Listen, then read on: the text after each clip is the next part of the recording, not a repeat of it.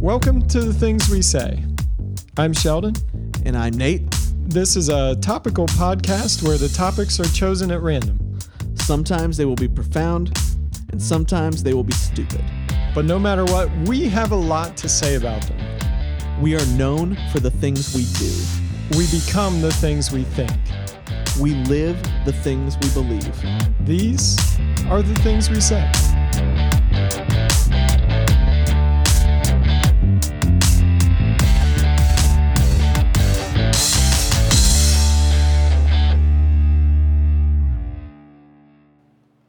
All right, we're back on the things we say.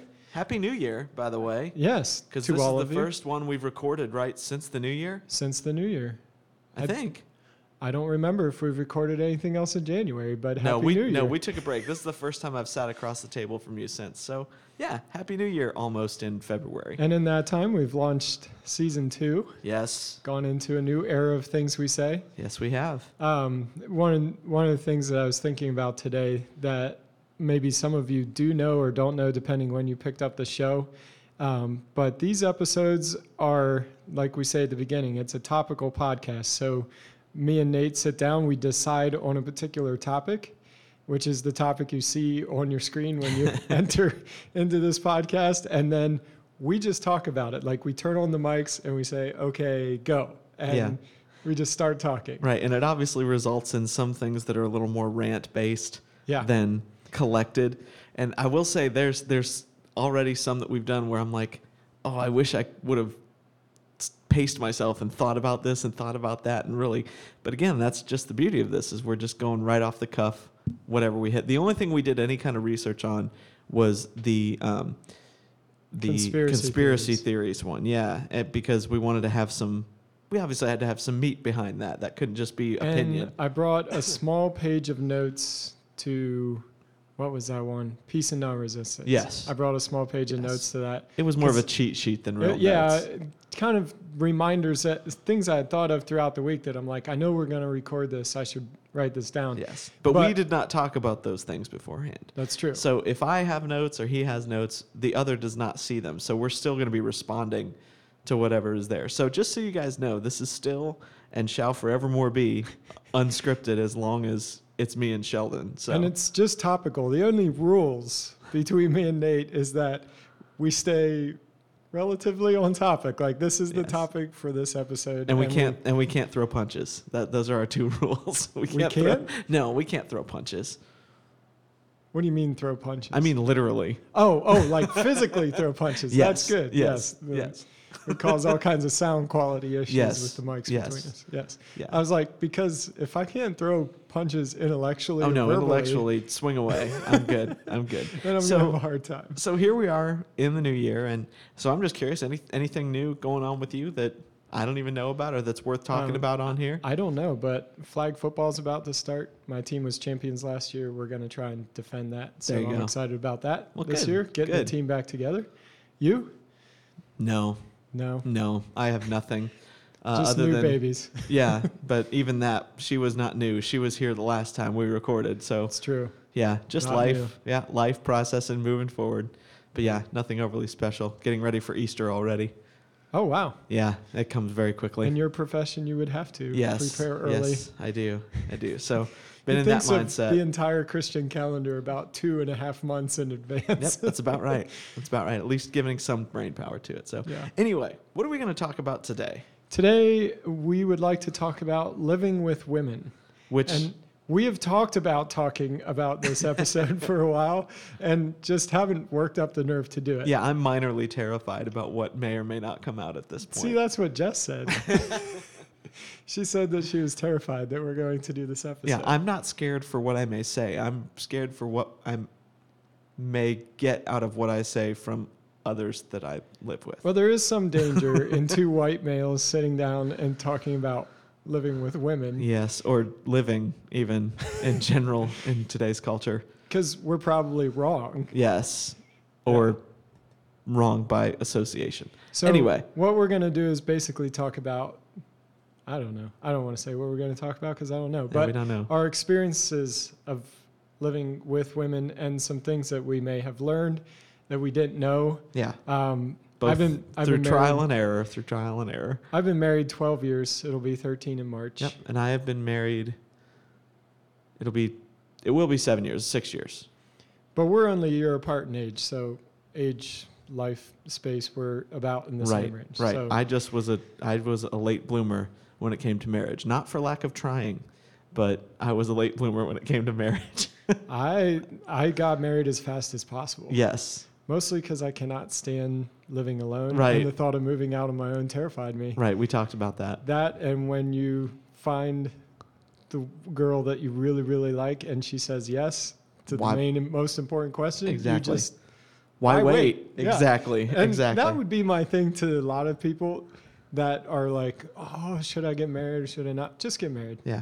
Actually, Stick it out for the rest of your life. See, my two things on that are, though, this, is I would initially say, if you're asking that question, then no, don't get married to this person. Because if you have any doubt, no, just no. And probably don't even date anymore. Just move on. But if it's the question of like, oh, am I too young or is it too soon? No. If you know, you know. And you just need to roll with that. So, and that's one of the things that I found living with women, that the choice, that love is a choice. Yes.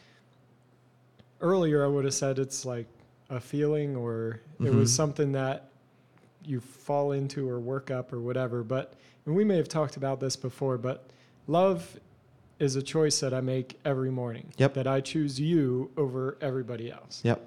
Yeah. Including myself. That's the tough one. Yeah, that's the long-term commitment one right there. So, okay. So just to give you guys a little bit of background, when we talk about living with women, obviously Sheldon and I both had mothers. Yeah. So we lived with our mothers for a significant chunk of our lives. Actually, to this point, we lived with our mothers longer than we lived with our spouses so far in life. That's true. Yes, I was not 13 when I got married. And we both have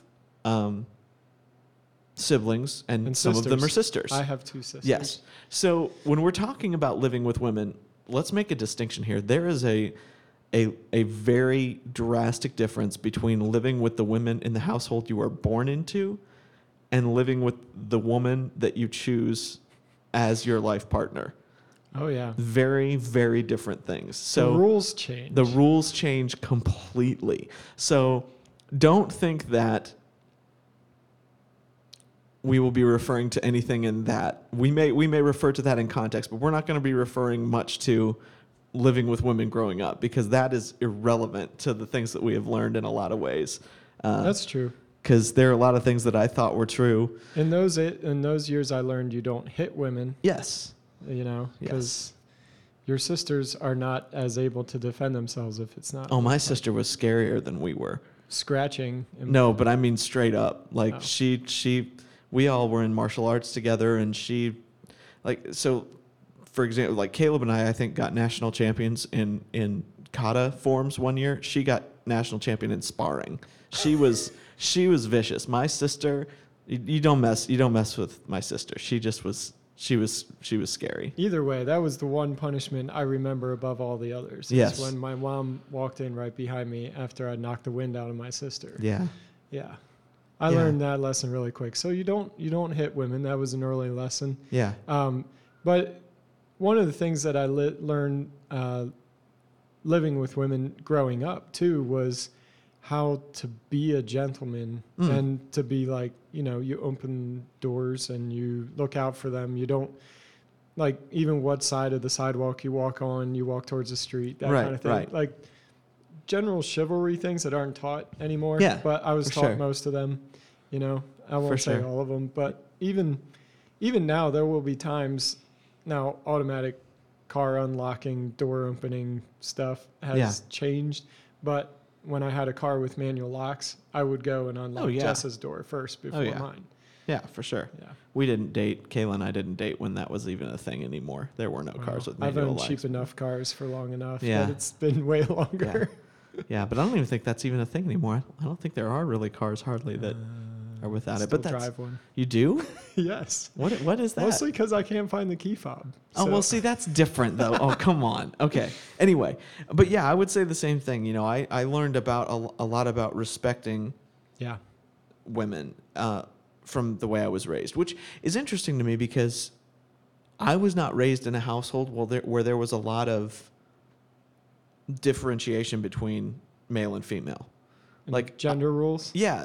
I mean, my mom was a stay-at-home mom. My dad was, but my mom was just as much in ministry as my dad. It was she was doing what she did at home to enable him to do the things he was doing in ministry. And she is a phenomenal hostess. Like she was still very much involved in ministry.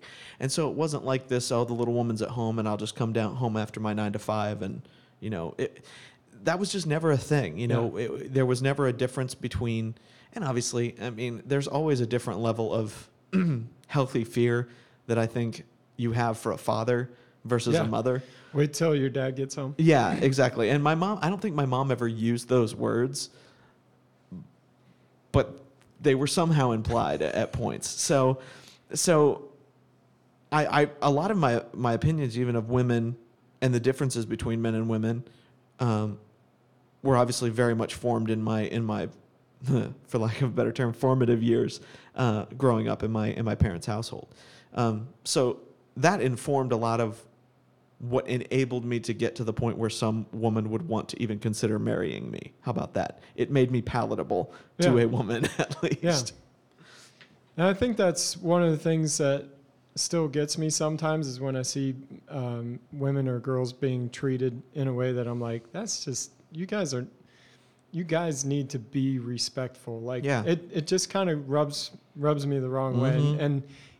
And especially if it's like my daughter or my wife, like that will really get me. I will say the one thing that to this day, as far as living with women, when I ask my wife to do something like call a car place or go into somewhere that's usually they deal with men a lot, but she is very well informed. She knows what she's supposed to do. She knows what she wants and what she needs.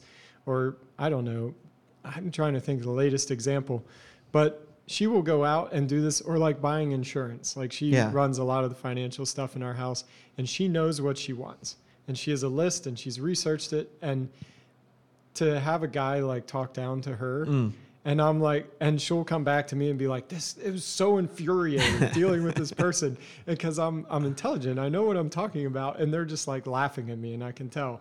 And that person, when I call them up, I'm having none of it. You don't get a chance to sell me on anything. Yeah. I'm about to tell you how it's going to be because of the way you treated her. Like it doesn't even have to be like blatant disrespect. Yeah. Like relationally, but just, I don't know. That dismissiveness. The dismissiveness of women as if they don't know something or couldn't possibly do this because they're a girl or that kind of thing. I've always found that to be dumb. Yes. I would agree with that. I don't know. I would agree with that. That's one of the things my dad's always talking about in wedding sermons is that men and women are equal in value but different in function. And so often, so many of the problems that we have in society is looking at one or the other as different in value. Before the feminist movement happened in the 60s, there was very much a devaluation of women. They could only do certain things. They were only capable of certain things, and that was just the societal norm. You saw feminism shake some of that stuff up, but now the weird radical feminism has turned into, and men are just basically a step away from being animals and aren't worthy of this, that, or the other, and it's swung in the other direction. So one of my problems with the modern rendition of the women's movement and like the women's marches, part of me really likes what's going on because I'm like, yes, women should be empowered to accomplish everything that they want to accomplish in life. Right. And if something in society is holding them back, then we need to talk about it and address it, because it's like, you should be able to do the things that you're called to do and follow your dreams and passions. All of that. Great. Right. I have a problem with the whole thing being married to the abortion movement. Yeah. As if like every woman wants the right to abort their kid. And I'm like, most of the most passionate people that I know on this subject on the pro-life side are women. Like you're not speaking for all women by marrying this thing to the abortion movement. And that, I'm like, I don't like it. Yeah, I could tear into all kinds of things with new wave feminism, but again, this is not that. So we'll take a. But I did want to bring that up because that's one of the first things that people are going to think about. Yeah. You know? Yeah. But. So we'll go with this. Like, tell me about, and I'll do the same, obviously, but tell me about your expectations for marriage heading into it versus what the reality of it was like.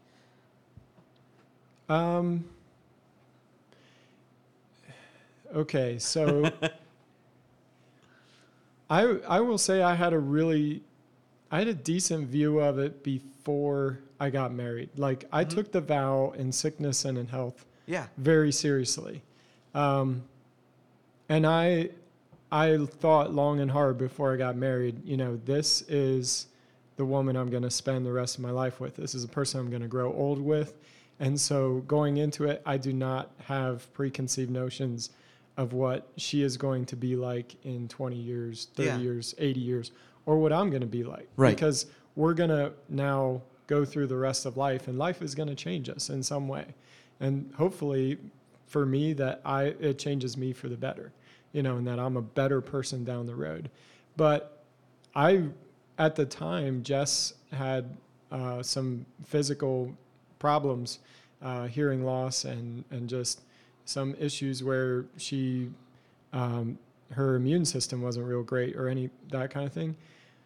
Awesome thing that God has done is he's healed her of a lot of this stuff. So like I was just joking with her the other day. I have a much better wife today than I did. Like health wise, when I signed up for it, I thought, oh, for sickness and also when you're healthy. But no, it's kind of a joke. She was healthy, but you know, it seemed like anytime something would come around, she would get it. So, right. Like I had a notion in my mind that was very realistic, and also neither of us really came from money, so I didn't expect us to be extravagantly wealthy together. I didn't really expect us to have all these, like, for it to be one constant high. I knew that there was going to be stuff. And so for me, I can't say that any part of marriage has been a disappointment. Now, some things have been harder than I thought. And I think most of that is just dealing with when one spouse is really just coming apart, whether that's me or it's her, what it takes from both of you working together to see that resolved and caring for someone where only you can care for them. And it's not like you have a mom and a dad to step in because they can't step in there. You know, it's not, and sometimes a friend or a counselor can, if it's like the right environment, but being that person for someone else and the dedication that takes, I didn't know what that was when I got married. And I think now I can say I know a lot of what that's like, and it's beautiful and it's good, to the point where it's like I can share anything and I know, like, she's there for me. And the same thing for her. Like, she knows that I've been through the worst with her, and so you know, the rest is just cherry, you know. I don't know, does that make sense? No, I feel sure. like I don't think there was an unmet expectation, but some things may have been a little harder than I thought. But some things were a lot better than I thought. But yeah, that was the one thing that at the moment when I got married in our wedding, like, that thought that had never occurred to me before, but when she came down the aisle, I'm like, oh, this is the mother of my children. And I don't know why that thought never occurred to me, but all of a sudden I was just like, nothing else mattered. I'm like, this is it. And it's always going to be this way. So I don't know. That's me. How about you? Is there anything that I may have gone a different direction than you were going to go? That was great. That was great. I think for me, one of the things that I did not expect, obviously, when you first go into it, there is a seriousness to it, of course. For anybody who has any kind of spiritual upbringing to understand that marriage is so much more than just a contract or just something you do because, well, we've been together this long, so I guess we might as well get married. Might as well sign the paper. Yeah, there is a seriousness to it, but there's also like an incredible joy to it. I mean, just like I get to be with this person. It's amazing, you know. But one of the things I was not prepared for was the fact that me just being myself was going to be a point of irritation at times. Oh, yeah. And my wife just being herself was going to be a point of irritation for me at times. Which, of course, when you first go to get married, you just think, oh, well, there's no way anything about this person Everything could about ever, them is perfect. It's just wonderful and just great. And, of course, you have your squabbles, but it changes when you become roommates. I mean, essentially. Yeah. That is the biggest factor. And so that reality that I could make my wife mad just by doing normal things for me that were, you know, like I am the kind of person who I will rinse dishes out, but I'll leave them in the sink and they'll pile up until I need to throw a bunch in the dishwasher, and then I'll do it. And then, you know, whatever. But that never, ever computed that why shouldn't I just take them out and put them in the dishwasher right away? And early on in our marriage, that drove Kayla nuts. And it wasn't conscious for me because I always thought to myself, okay, when guys get married and they're jerks, or when guys get married and their wives are annoyed with them, it's because those guys are doing things intentionally that are stupid, that are selfish, that are whatever. And these weren't like inherently selfish things. It was just I had lived by myself for a good long while, and these were the habits I'd created. Yeah. And so that was a really interesting thing to me. And I think it would have been interesting living with a man or a woman, but living with a woman, it was completely different because that was attached to value. So me rinsing a dish but leaving it in there told Kayla that I did not value her enough to choose to put that into the dishwasher myself. Instead, my expectation was that she was going to do it, which was, again, not even on my radar. Yeah. That wasn't my thought process. You would have eventually got it in the dishwasher. That's right. That's right. When I ran out of bowls, eventually it would have gone in the dishwasher and gotten washed. But it was not a matter of respect or value at all to me. But for her, it was. Yeah. And so learning to understand that and not get defensive about it was a big struggle for me. And every once in a while it still is. But by and large, I've gotten way, way better at understanding where a point of contention is coming from. I won't even say anger because that's too extreme.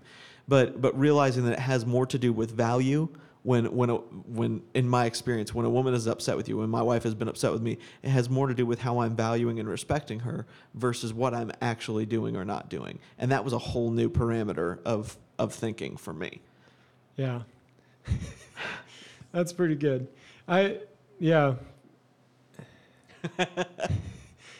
You get into a bit of nitty-gritty when you go there, but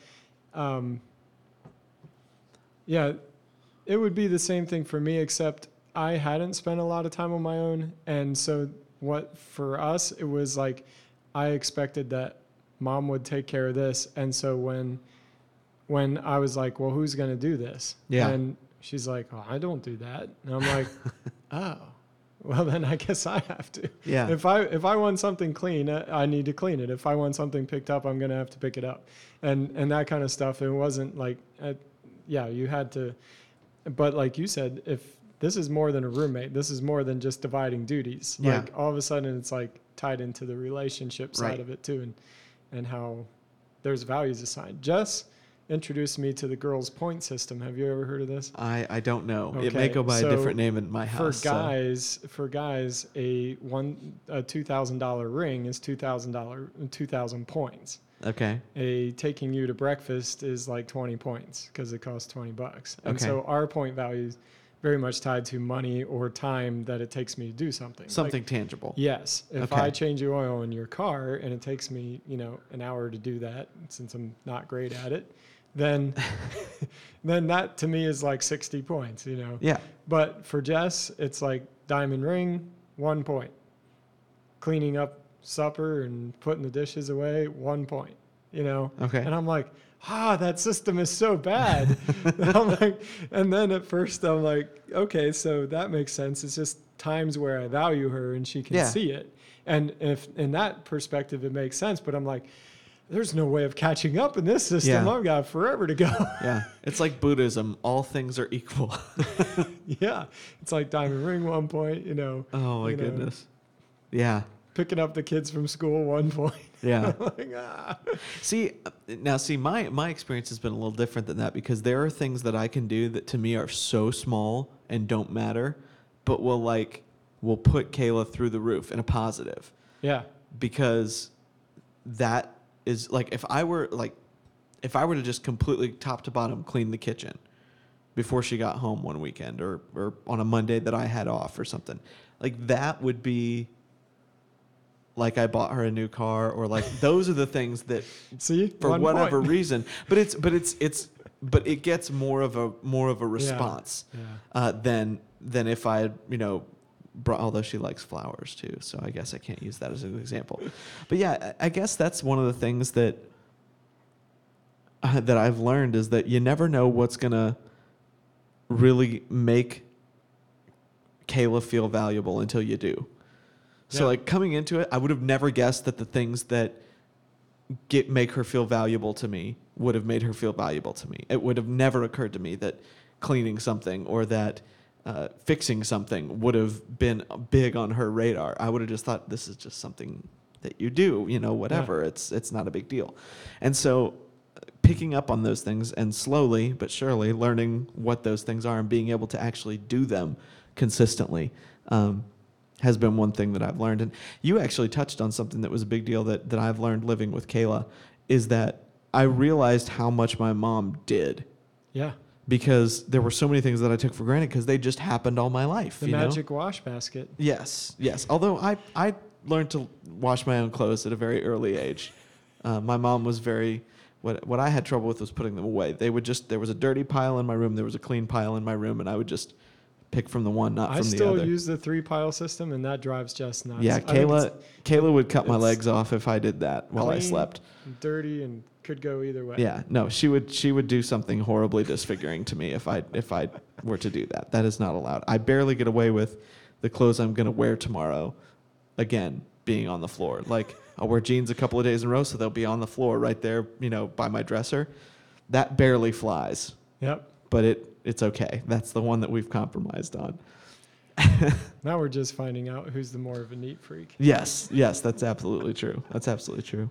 I would say, and this seems like such a small thing. No, not a small thing. It seems like such an obvious thing to even say this, but I've realized how different men and women actually are by living with a woman that is not my mother or my sister. And I know personalities are different, and you can't generalize entirely. I've known men that are more emotional than their wives are. I've known women that are more handy than their husbands are. Like there's no clear cut to a lot of these things, and I understand that. But either way, there are still certain differences that are just almost innate to every relationship. And so for me, just realizing how different the process is for a woman, thinking and reasoning and feeling, and the way that they're all intertwined is very, very different than what my process is by far. And realizing that some of those things are things that I need to get better at, things that aren't deficiencies in a boy, but are deficiencies in a man. And that has been probably my biggest takeaway so far, this far into marriage, is that I always jokingly say that Kayla's brought me up and I've brought her down a notch, both in positives, even though it may not seem like I'm saying that in positives. But that she has forced me to notice things. She has forced me to think about the way that I'm saying something and how it affects the people that are hearing it. Not even the words I'm using, but the manner that I'm saying it in. She even got on me today because we were all sitting around my parents' house and we were talking about something, and my mom said something kind of being a little snarky with me about it. And I responded with a equally biting, but a little more biting response, to which Kayla like kind of smacked me and gave me a like, hey, don't do that. Like, don't talk like that or don't be like that. And I was like, what? I'm just kidding. And then I thought about it after the fact. I'm like, oh yeah, I was probably being a little too harsh just because I wanted to put my point across.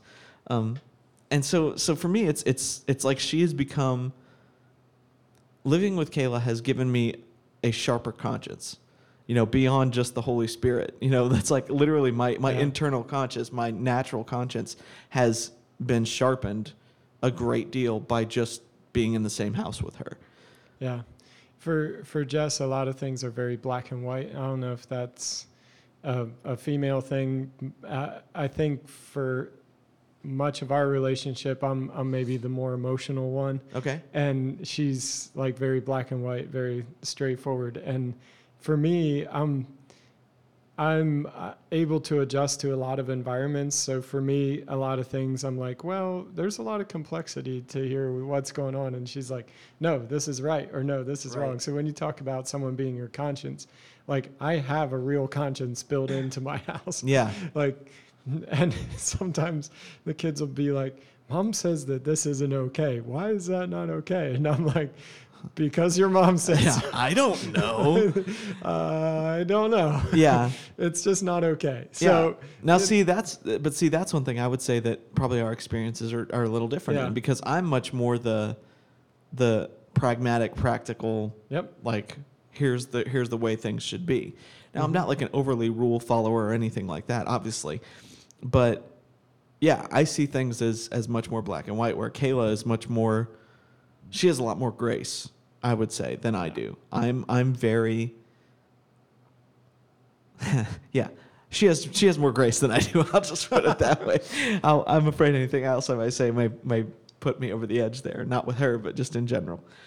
Yeah. So for me, that's kind of the opposite. She's much more grace giving. She's much more in the emotions of what's going on, and I'm just much more, well, that's stupid. Like that's just where my brain goes to, and practical kicks in. Which we've talked about that difference between the two of us anyway recently, as a matter of fact. Is there anything with, we both have daughters? Is there anything with raising them that you're going to, now that you live with a woman and you're like, I really hope she gets this by the time she's older. I really hope.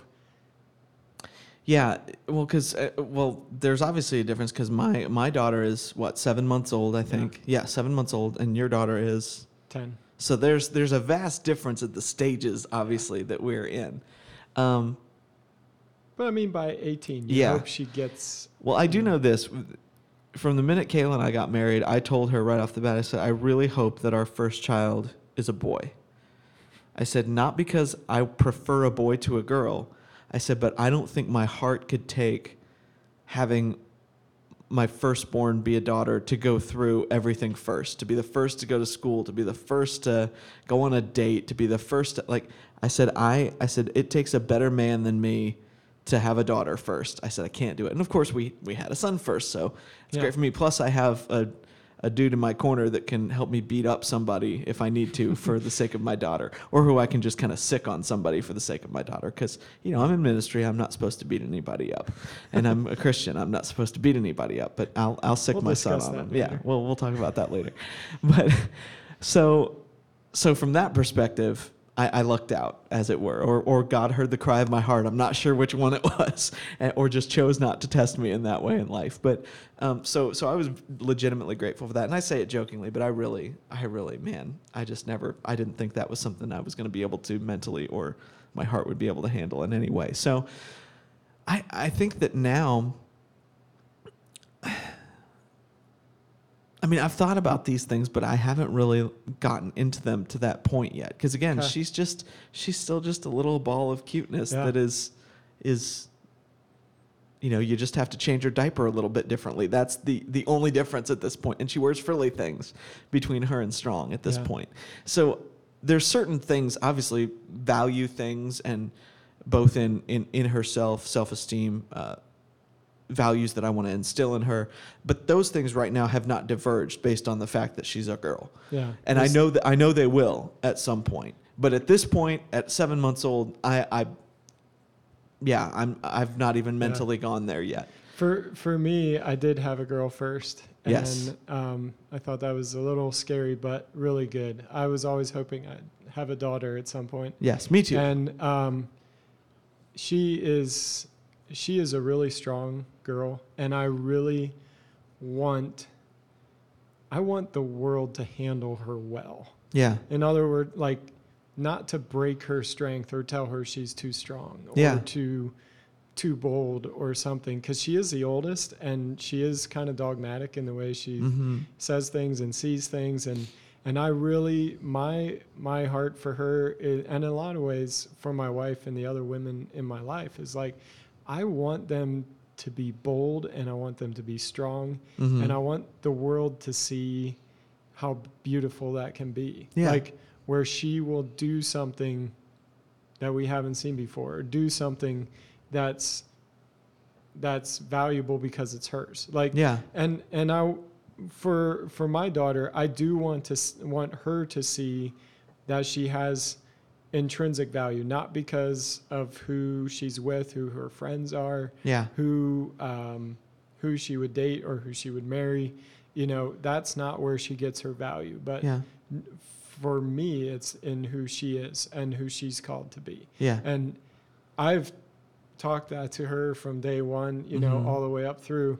But I also want to be strong for her, because she is such a strong person that oftentimes those strong personalities will wear a mask of, like, I'm strong, I can take it, I'm strong, I can take it. And then there's times where she just can't deal and can't handle it. And that's where I want to be strong for her, to continue helping her, you know, to be able to take what comes, because she doesn't have an older brother. She doesn't have somebody that's going ahead, and she's kind of forging the trail for the kids in our family. And I'm comfortable with that.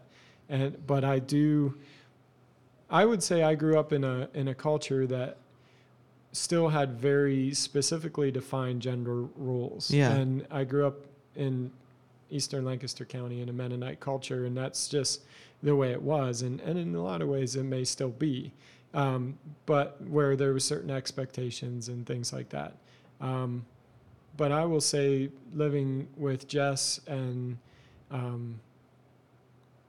just raising my own daughter, I think some of that has changed for me, where I want Elena to be able to do anything that she sets her heart and mind to, and that no dream should be out of reach for her. And I also don't want to be the guy that, like, pulls those dreams down and says, here, I'm going to make this come true for you. I want to see her rise and accomplish that on her own. So some of that is what Jess has taught me, where I can't do some things for her. And I think that one thing that I did not expect in marriage, I expected that I might be more the leader and might be more be able to be chivalrous for my wife and to go out there and take the world on for her. And what I've ended up doing a lot more is coaching her.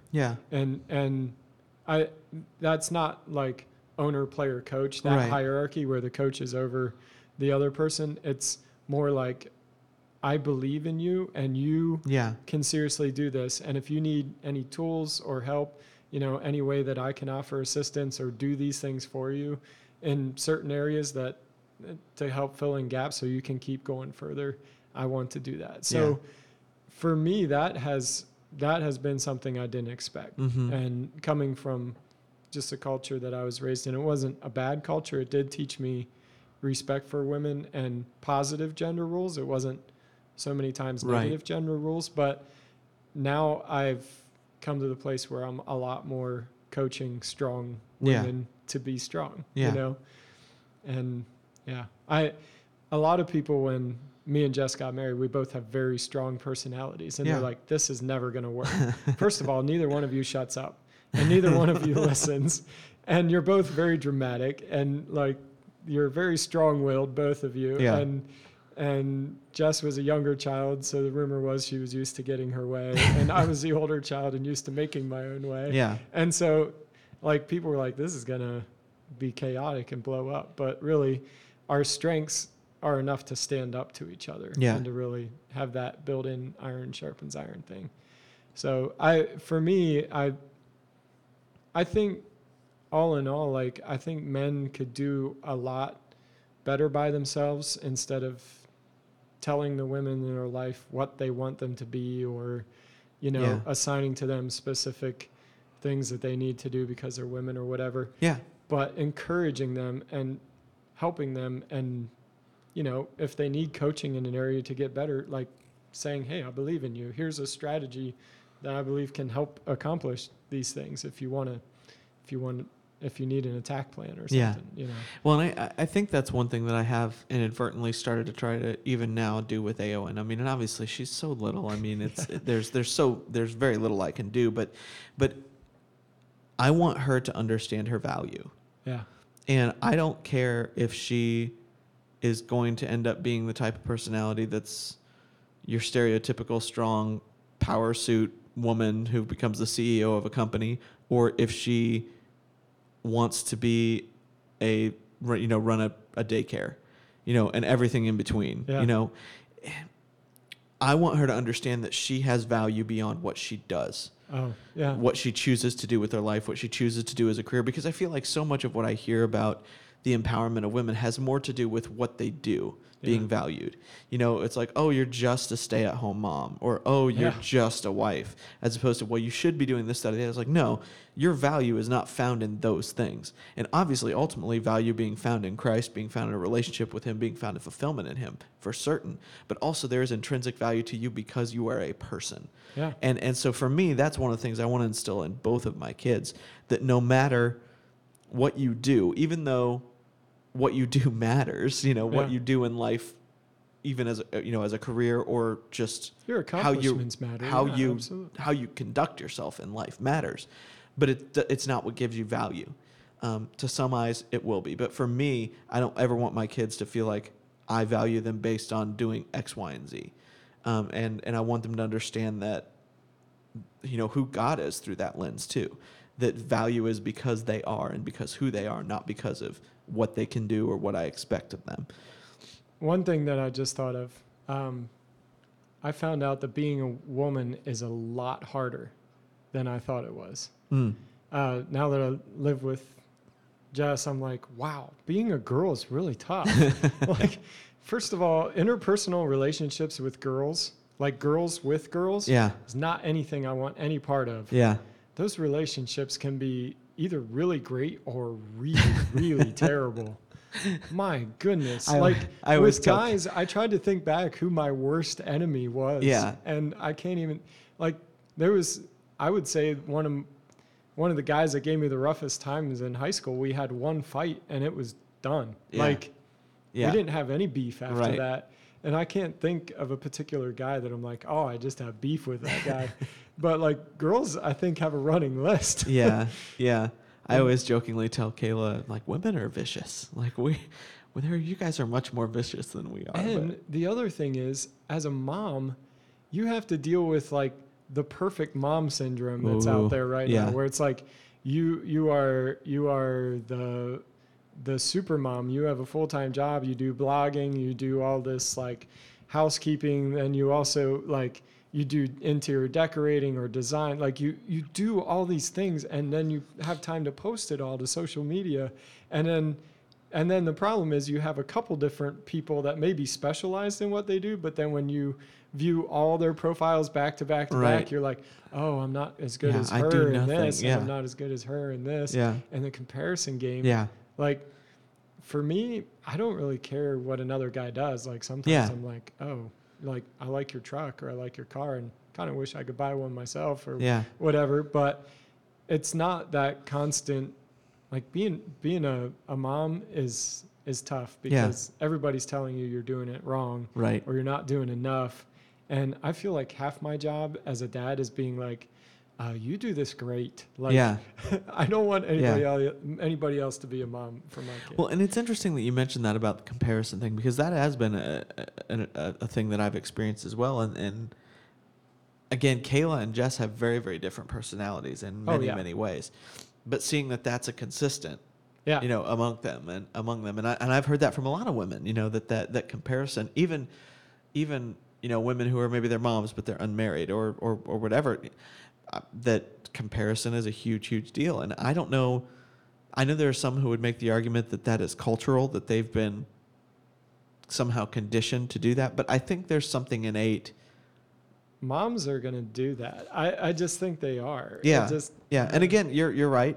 I've seen it more with moms now. The comparison thing has been much different for Kayla than it was before. But it seems to be something that is innate to women, though, even women and girls more so. I think most guys, I look at things on social media and I think two or three things usually come to mind. It's usually like, well, that's stupid. Why would anybody want to do that? Or how does anybody have time to do that? But not in a comparison sense. Like, what are you doing with your life that you have time to do this on social media? Yeah. Or I'll just go with the straight up like, oh, that's so staged and fake. That is not real at all. And I'll call it out, Whereas with women, it's like that, you're right, that can become much more of a fixation. And so that reality of the difficulty of comparison and having to fight that and be content in who you are and where you are and what you have. And I'm not talking in the sense of like in a greedy sense or in a covetous sense, but it's like, that feeling of failure is always knocking at their door for whatever reason. That you're not good enough. And we're apparently too oblivious to even worry about that most of the time. I will say this, before I got married, I didn't realize that people even looked at your shoes. Like, honest to goodness, I didn't think before in my life I mostly just went barefoot. Shoes I put on my feet before I went out. And all of a sudden I realized that all the girls that I knew in high school all the way up through have been comparing whether the shoes match the outfit of these other girls and blah, blah, blah. And I'm like, you have got to be kidding me. Like, that is just a very small thing, but like, I'm like, this is a real thing. Yeah.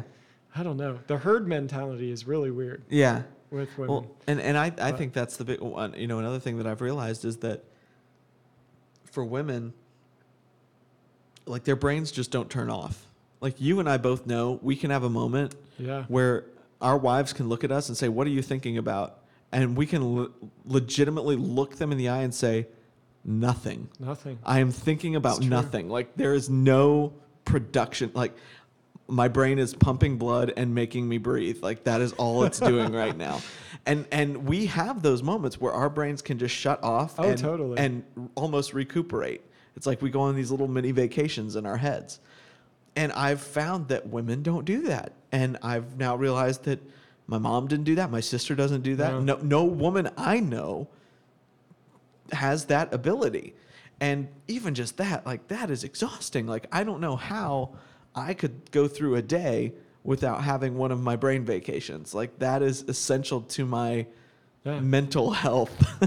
And so the reality of the fact that realizing that is not a thing for women, that ability to zone and just be in another place. Like, there have been times where Kayla's zoned out and I say, hey, what are you thinking about? And she instantly hits me with, oh, well, I'm thinking about this, and this, and then how that's going to happen with this. And for me, it would have been I'm not thinking about anything. Or I'm thinking about, a plot hole in Star Wars. Like, it's just stupid things that I can, and that doesn't happen. That doesn't happen for her.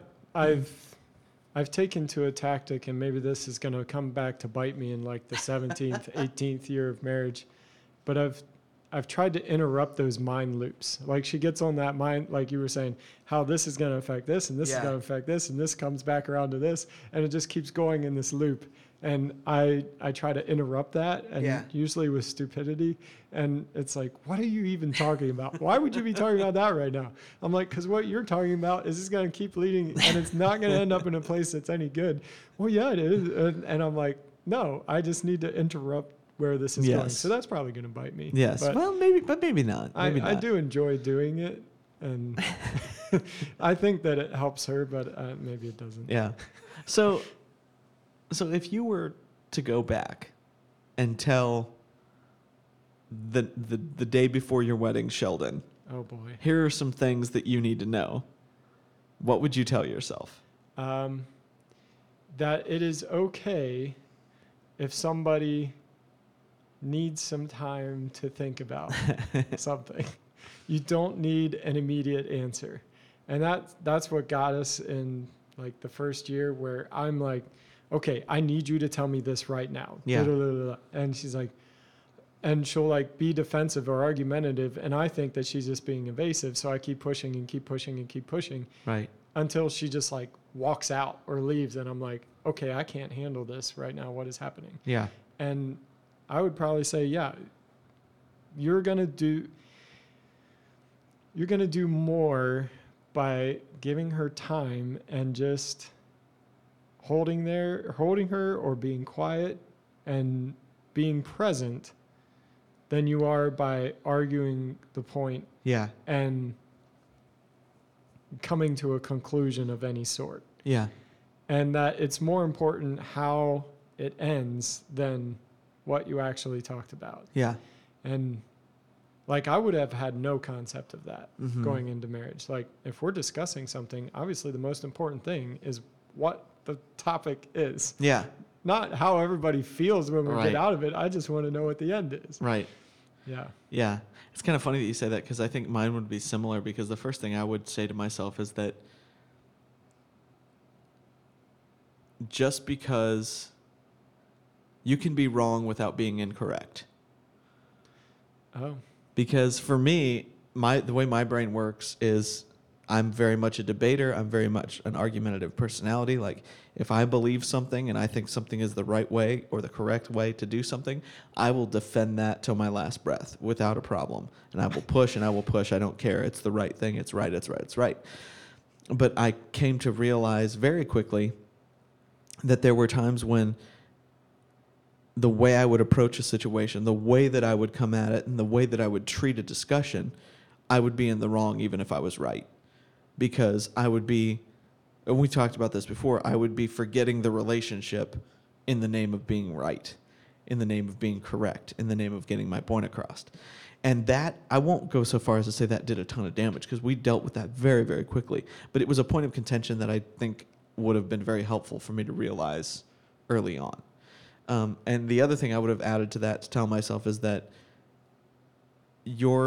both of your family upbringings is going to inform how you treat each other a lot more than you think, and how you communicate with each other a lot more than you think. Yeah. And we didn't realize this till a couple of years into our marriage. We actually did some marriage counseling, not a counseling, but a marriage weekend that we had at the church. And we both there was an assignment where we were supposed to rate what our home life experience was, and then what our perceived, how we perceived our spouse's home life growing up. Huh. And so I did my bit, and, I thought ours were really similar. And so when she showed me what hers was, she was, we were equal pretty much on what my family was. She thought, but what her family was growing up, and what they were so completely different. And this was the first time that both of us looked at each other and said, we were essentially raised completely differently. It wasn't that either one was bad or either one was wrong or our parents were incorrect, but it was entirely different. And so that made us realize we don't really know how to communicate with each other, because when I say this thing to you, I'm saying it from the perspective of my family and how this works, but you're hearing it from the perspective of how your family worked, which sounds really complicated the way I'm saying it. Yeah. But that was like a huge revelation to us. And we actually ended up going to counseling out of that just to learn how to talk to each other. Yeah. While still giving proper value to the other person. And we went, through several sessions, and it wasn't like, we were on the verge of divorce or anything like that, but it was a very, very positive, because we were able to actually talk about things that would have been too volatile to talk about, beforehand. So, yeah, for me, that realization that family experience is going to inform your relationship much more than you think it's going to. Because you have this magical thing in your head where you're like, it's just going to come together, and it's going to be a little bit of me and a little bit of her, and it's just going to be perfect, and we're just going to figure out how our life works separately in our own little family together. And it just doesn't work that way. I was debating whether I was going to say this, but one of the things that I would tell me before I got married is that sex is going to be a small part of the overall whole thing. Yeah. Like, that's one of the things that you think about most, especially, I was raised where there wasn't sexual experiences before marriage. Yeah, so, yeah. like, that to me, I was like putting a lot of emphasis on that. And I'm like, yeah, that's not going to be the biggest thing here. Like the biggest thing is molding these two lives together. Mm-hmm. And that like that is part of the relationship and often shows the signs of health and where the relationship is at. Yeah. But it's not the biggest part of the relationship, certainly. And it may not be even in the top 10 or 5 of what keeps this thing going. Yeah. So yeah, that's the one thing. You watch a lot of TV shows and a lot of movies, and most relationships between a guy and a girl come down to that. Yeah. And I'm like, yeah, when you do life with a real person, it's not about that. No, not at all. Not at all. And I probably would add to that, I would have told myself that sex is more work than you think it's going to be. Which sounds horrible, and not to make it sound like it's a drudgery, because it's not, but getting it all right is a lot of work. Like, it's a lot of communication. The success rate is not as high as people would. No, and I can't tell you the amount of guys I've talked to, especially early on. Like, I mean, and even we're going to need to do a whole podcast just on this. Even people that have had sexual experiences before marriage, you're still talking about a limited number. You're not talking about same person for years, right? You know, and so, yeah, initially I look back and people like idolize and put the honeymoon up on this big old pedestal. That was probably the low point. Like, it's gotten better, like, you know. Yeah. If it hasn't gotten better since your honeymoon, you're doing something wrong. You're doing something. Really but wrong. it's amazing to me, even in that, and how much that's linked to communication, how much that's linked to. And it's also linked to how you value each other. Exactly. And that is so true. And I can't tell you the amount of people where I've known of a husband who thinks that their sex life and that their communication is awesome until you talk to their wife about it, and you can just see them sometimes in the background, like almost, and they're completely oblivious. They're completely oblivious because they just don't know. Nobody has taken the time to tell them, like, these things that are about value, these things that are about communication, and it is work, but it is very satisfying work. I will put it that way. It is very satisfying work, but it is absolutely work for sure. And that was not something that pre-married me would have really expected. Yeah. Even if you had told me that, I wouldn't have expected it. It's God and the ways you honor each other that is the glue. Mm-hmm. I will say that the closer you are to each other and the closer you are to God is what is the glue that actually holds that together. Yeah. It's not sex and it's not kids. Right. And I do want to say, like, right now, for a lot of people also idolize kids in the same way they idolize sex. Yeah. And kids do not necessarily make this thing better. No. And kids are not going to be what saves your marriage, and kids is not going to be what holds it together or tears it apart. Now, kids may be like a magnifying glass on the things that you're already dealing with or doing. To steal a Jim Gaffigan joke, it would be like, he says this about having more than one child, but I'll say this in adding a child to a dysfunctional marriage. Yeah. Just imagine you're drowning and someone hands you a baby. That is exactly. But I can't tell you that, though. I've known a lot of guys who have wanted to, and I say a lot, that's such a generalization, but I've known guys who their solution to marital problems is, well, we need to have a baby, because then that will give my wife, that will give my wife, but it's for different reasons. I have found for a lot of times when I've seen it from a guy, it's that will give my wife something to do and fulfill her in apparently ways that I'm not. Instead of saying, okay, I need to find the ways that I'm not fulfilling my wife relationally, and I need to fix that. That kid is not going to be a good husband to her. No, not at all.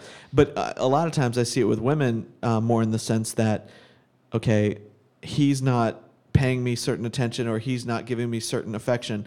If we have a baby, that will change, because suddenly I'll have given him this wonderful thing, and as a reward, I will get, fill in the blank. And I don't mean that in a monetary sense or in a tangible sense, but affection or love or attention. And so they're for very different reasons typically. But yeah, that will, if if you are hearing this podcast and you are about to get married or have been married for a little while and things aren't going well and you're thinking you should add a child to it, do not do that. Fix yourself first. Yeah. Fix your relationship. Get it on the right track. It's never going to be perfect, but get it on the right track first, and then you can think about talking about having a baby. For the sake of you and that child, please do not do that. The other thing, when you were talking about fixing the marriage, one of the things that I've learned living with women is that when I feel the need to fix her, that's the first red flag that there's something I need to fix with me. Yes. It's okay. So when I'm like, okay, she has got to stop doing this. We cannot continue if this, like, we cannot continue moving forward until this changes, you know, and that has to be a big red flag. Like, what is going on in your head? You know, that you are thinking this about your spouse and saying, like, this has got to change. Yeah. What needs fixed with you? Yeah. Yeah. No, that's really good. So. And it's also, you know, again, this is mostly turned into a thing about marriage, which was going to be inevitable because that's the only way that you and I would be marriage and living with women. That would be the only way that you and I would be living with a woman who wasn't our sister or our mother, or in this case, our daughter. Yeah, since they exist now. But one of the things that I learned have learned living with Kayla is to not be afraid to use the language of emotion when trying to talk. So instead of saying to her that I think something is stupid or I'm angry, I can look at her and say, it bothers me or irritates me or hurts me that you say this in this way. I've learned a new set of words to communicate my feelings beyond just you've irritated me or I'm mad at you. Saying like this hurts me is hard to say out of our mouths. Yeah. Like that is hard to say. Yeah.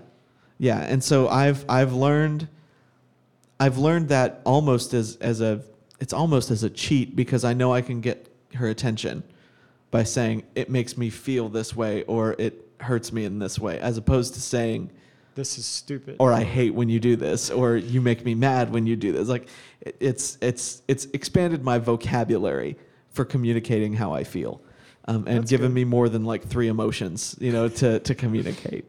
So yeah, that's been another thing that living with Kayla has taught me for sure. Yeah. But yeah, and again, we could go on about this kind of stuff as it occurs forever. I think. I mean, it's not a. Well, people have tried to write books and all that stuff. I did see this one book that's out there of like all the things that men knew about women. Oh, it was just pages and pages that were blank. Yeah. Yeah. But we do learn some things as we go. Yes. Yes. I would say nobody really knows anything about a woman until you're actually living under the same roof. And I would say living under the same roof married. Something about that commitment changes everything. I've known people who have lived with somebody for years and they get married and all of a sudden all these things change and all these things are different. And so, yeah, you will learn a lot. For those of you who are newly married or about to get married, fellas, you're going to learn a lot. And both of you will learn a lot, of course. This is not a one-sided thing. But dudes, I'm going to tell you, it's going to feel like a one-sided thing initially. But she has made me better. Yes. Like I do relate to other women now better than I did before. And I know I'll relate to Eowyn much better than I would have without these experiences. Yeah. And it wasn't like I was a total jerk before. I wasn't. I was palatable enough that she really thought I was great and wanted to marry me. Like that is a huge accomplishment and a testament to my parents and even my sister that I was in a place that made me presentable to somebody like Kayla. So that they passed the baton well, and now the journey continues. Oh, it is a journey. Oh man. Well, so that's that episode. I think we're good there. Yeah, I think we're good with that. And again, I think we've found a few rabbit trails that we're going to do separate podcasts on based on some of the rants that we went on today. But yeah, marriage and living with women, it'll learn you. It is never boring. It is never boring at all. So thanks for sticking with us through this, you guys, through one of our many rants. And Yeah, we'll see you the next time on The Things We Say. Thanks for joining the conversation today. The Things We Say is produced by Nate Ward. Technical direction is provided by Sheldon Stauffer. You can subscribe to The Things We Say on SoundCloud and iTunes. Don't forget to like us on Facebook at The Things We Say Podcast to keep the conversation going. This has been The Things We Say. See you next time.